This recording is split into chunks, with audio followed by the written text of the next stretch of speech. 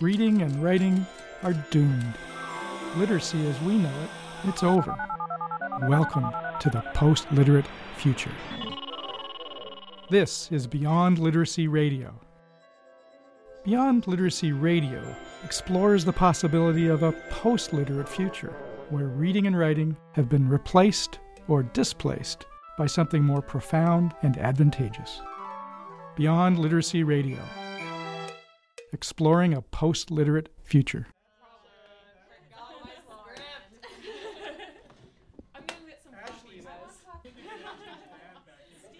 Alrighty, we're going to get going. Okay, folks, come on, listen up. It's time to focus. We've got to get back to work here.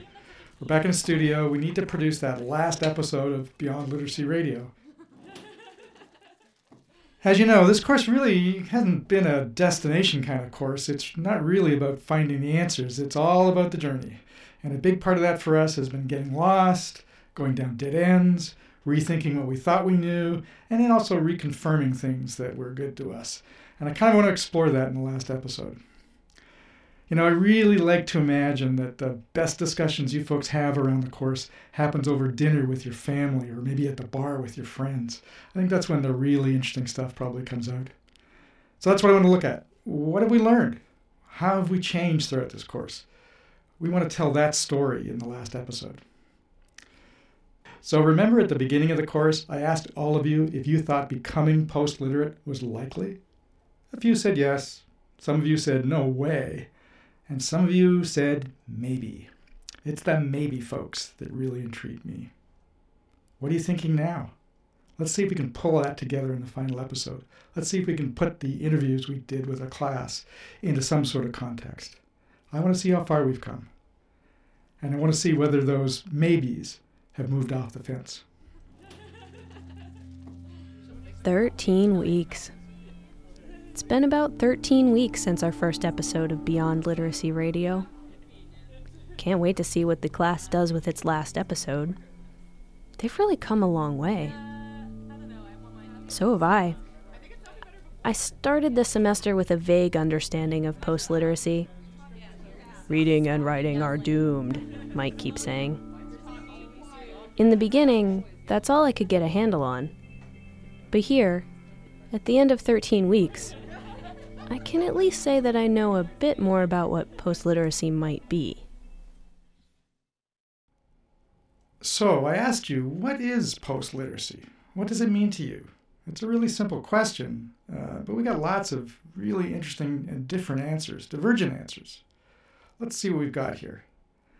I really like this one because it's so straight up and simple. Post-literacy means to me a future beyond written language. Okay, but what does that really mean? Is it really just about moving to some sort of new tool? Isn't there something more profound that's happening here? Somewhere one of you talked about this. Yeah, here it is. This is the one. Post-literacy to me means reconsidering how we communicate and the efficacy of our communication. And here's another one that takes that whole idea even deeper, I think. Post-literacy is a new medium of communicating, but also a new model for consciousness and knowledge creation. Of course, not all of you are happy about all this. I mean, throughout the class, you really challenged me about this idea. In fact, you went to the dark side of post-literacy pretty quickly and pretty often. Take a listen to this one, for example. Post-literacy means a terrifying, uncertain future without books, reading, or writing, and possibly even without humans. Apparently, I have a lot of convincing still to do. But there are still a few fence-sitters out there. I'm going to try working on them. Post-literacy to me is still a hypothesis about a society without reading and writing. So I'm a little more accepting, but I'm still mulling it over. If that's what post-literacy is, then I guess I still have to decide, is it something I want? I'm pretty sure that Mike thinks that moving beyond literacy is inevitable. Mike even thinks it's going to happen soon, something that a lot of the students fought him on. And of course, Mike thinks that post-literacy is a good thing. I can definitely see some advantages to not relying so heavily on reading and writing. Remember that episode we did? The one where reading and writing were addictions, fetishes? Put that in context, and I'd be happy to switch tools. So defining post-literacy may be less helpful than trying to describe why it would be a good thing. Let's try that for a bit. And you know me, I'm pretty Pollyanna about this sort of stuff. For me, post-literacy is an advantageous future. I was intrigued that some of you thought about post-literacy not as an end in itself, but a kind of a way of thinking about change and transformation, a thought experiment, a window into a new way of thinking. That was kind of intriguing. I think the best thing about post-literacy is it kind of forces you to move outside of your comfort zone and examine new ways of interacting with other people and sort of mentally explore ways that may not exist now, but that could exist in the future. And it's good to sort of begin to get a handle on what that sort of future might look like before it actually happens.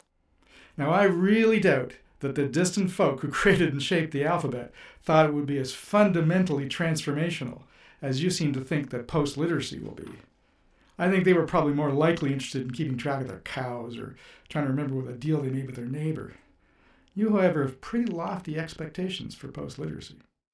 In its best possible incarnation, I imagine a post-literate future to mean a place where everyone is more connected and possibly people have more empathy for each other. So hopefully it would force humans to treat each other better and, foster in this new age of equality and justice. Well, perhaps post-literacy won't save the world in quite the way you thought it would, but it would definitely open up new pathways, new ways of understanding the world and each other. For example, I really like these two clips. What's good about it is I think going forward in the future as technology evolves, we do need to find new tools to express ourselves, and language and written language is really something we've been using for a long time, and it should evolve. The best thing about post-literacy to me is intellectually expanding and being open to new possibilities and just opening our minds further when it comes to literacy and communication, and I think that is a good thing. Of course, you folks are all studying information as a discipline, so I was kind of surprised that none of you talked about the future of information containers. What are the book-like things of the post-literate world? Are there such things? You know that I think the future of information is less about digital and more about biochemical. It's more about the mind. One of you talked about this in one of your interviews. One of the good things about post-literacy, I feel, is that we live in such a multimedia society already, in an age of multiple media, and I think multiple ways of expressing ourselves, and that might be, I think post-literacy is another way for, the human race to express themselves in different forms. I don't think we give the human mind enough credit, the capability of what we can create, and I think a post-literate future, one of the best things would be where we can come together to, as a way of creating. So if post-literacy is more about making transparent the life of the mind, about embodied information, then this opens up profound new opportunities. The constraints of visible language and the handcuffs of the alphabet, they just disappear. I think those are the real advantages of post-literacy. An optimistic part of post-literacy is that by opening ourselves up to non-linear thinking, I think we're also opening ourselves up to more complex ideas. Maybe I'm just fundamentally grumpy, but I have a hard time shaking some suspicions about life beyond literacy. I know Mike thinks my worries are bogus. Oh, he probably thinks I'm chicken, or selfish, or worse, closed-minded, for balking at the idea of giving up my dependence on different literacies. Still, I think it's healthy to worry. Prisoners of literacy, that's what I call all you folks who cling to the written word, desperate to defend it, even as its utility diminishes. Prisoners, I say. But even I can't deny that post-literacy has a dark side, a possible set of negative outcomes. Things could go wrong. We could lose important things.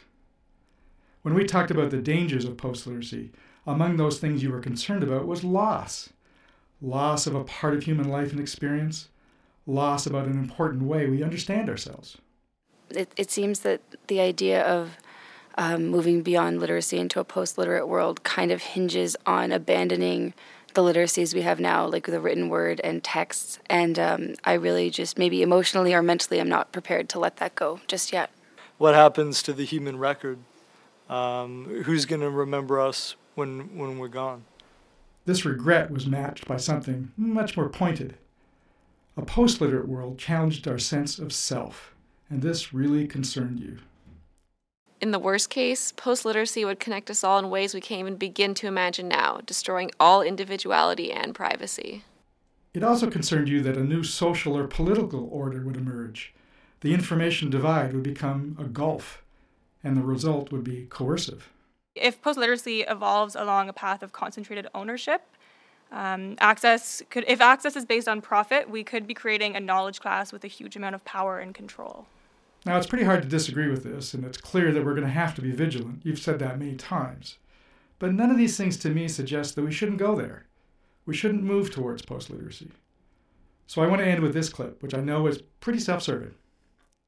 The thing that I like least, or I think might be most difficult about a post-literate future, is that it might be a really long time coming. Now, that's the kind of danger I can get on board with. It's funny.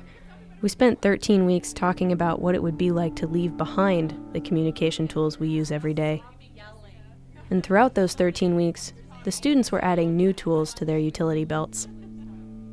None of them had made radio before. Everyone learned to listen and collaborate and research and create in ways that they hadn't before. And while all of them were absolutely competent academic writers, only a few had any experience writing with narrative in mind. Making radio for them lay on some kind of border between what they were familiar with and what was entirely unknown. I think form really matched function in this class. We worked to sort out what our radically new communication tools might look like by expanding the list of tools we've already got. All this is good, but you know what? There's something missing here for me. It's the radio piece. The fact that we explored post-literacy in what was a new medium for us. Sure, we all listened to radio, but we had never made radio, and the difference is profound. The dislocation that we imagined post-literacy to be was mirrored in a way in our own dislocation with having to create with unfamiliar tools. Tools that were awkward and frustrating sometimes.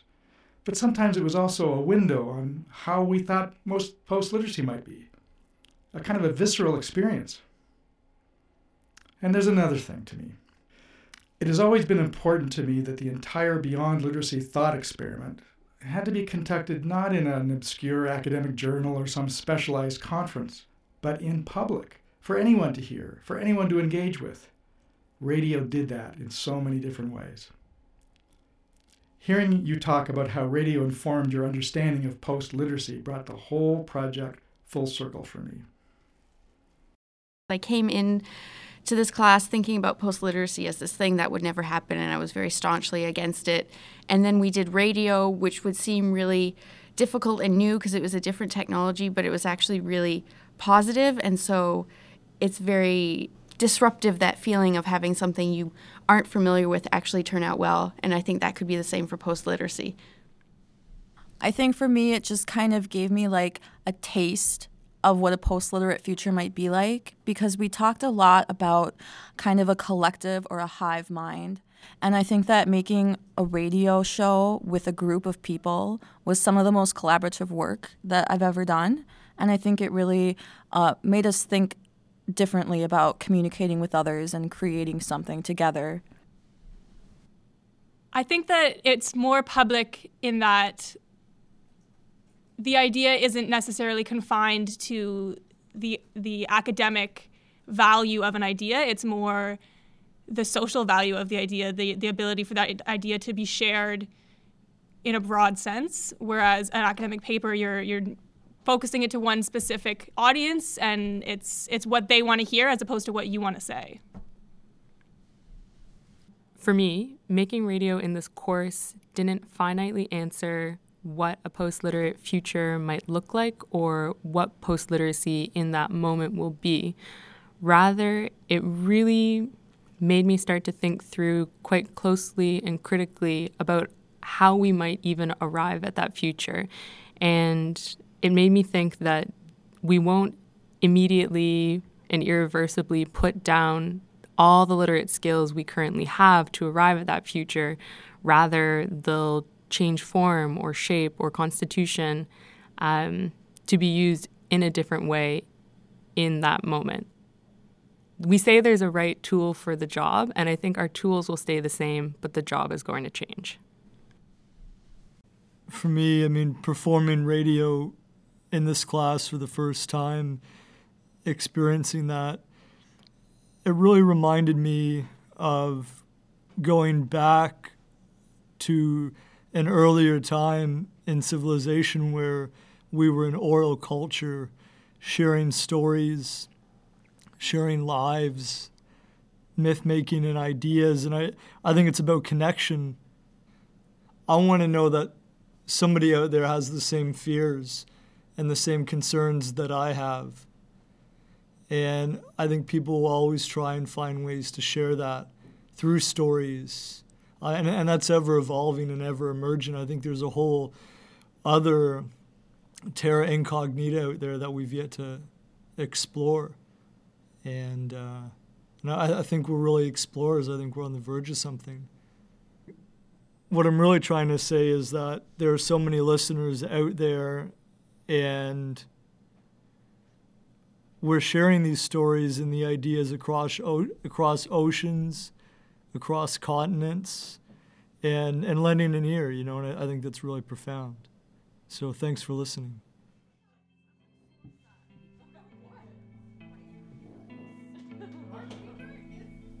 So here we are, last day in class. We're wrapping this up, but the project is going to go so far beyond what we've done this semester. Sure, we found some answers. But the fundamental goal of the course was to imagine a post-literate future, instead of, say, read a 7th edition textbook on the subject. So I think it's fair to say that we also generated a ton of questions, most of which we can't answer yet. If there are advantages to being post-literate, let's hope the humans of the future are savvy enough to take them. If there are dangers, let's hope that we can set the humans of the future up to gracefully avoid them. Oh my God, it's still going! After 13 weeks, a lot of excitement, and a lot of skepticism, it seems to me like the best way to take the idea of post-literacy seriously is to live it. And if a post-literate future is coming anyway, well, let's make the one that we want.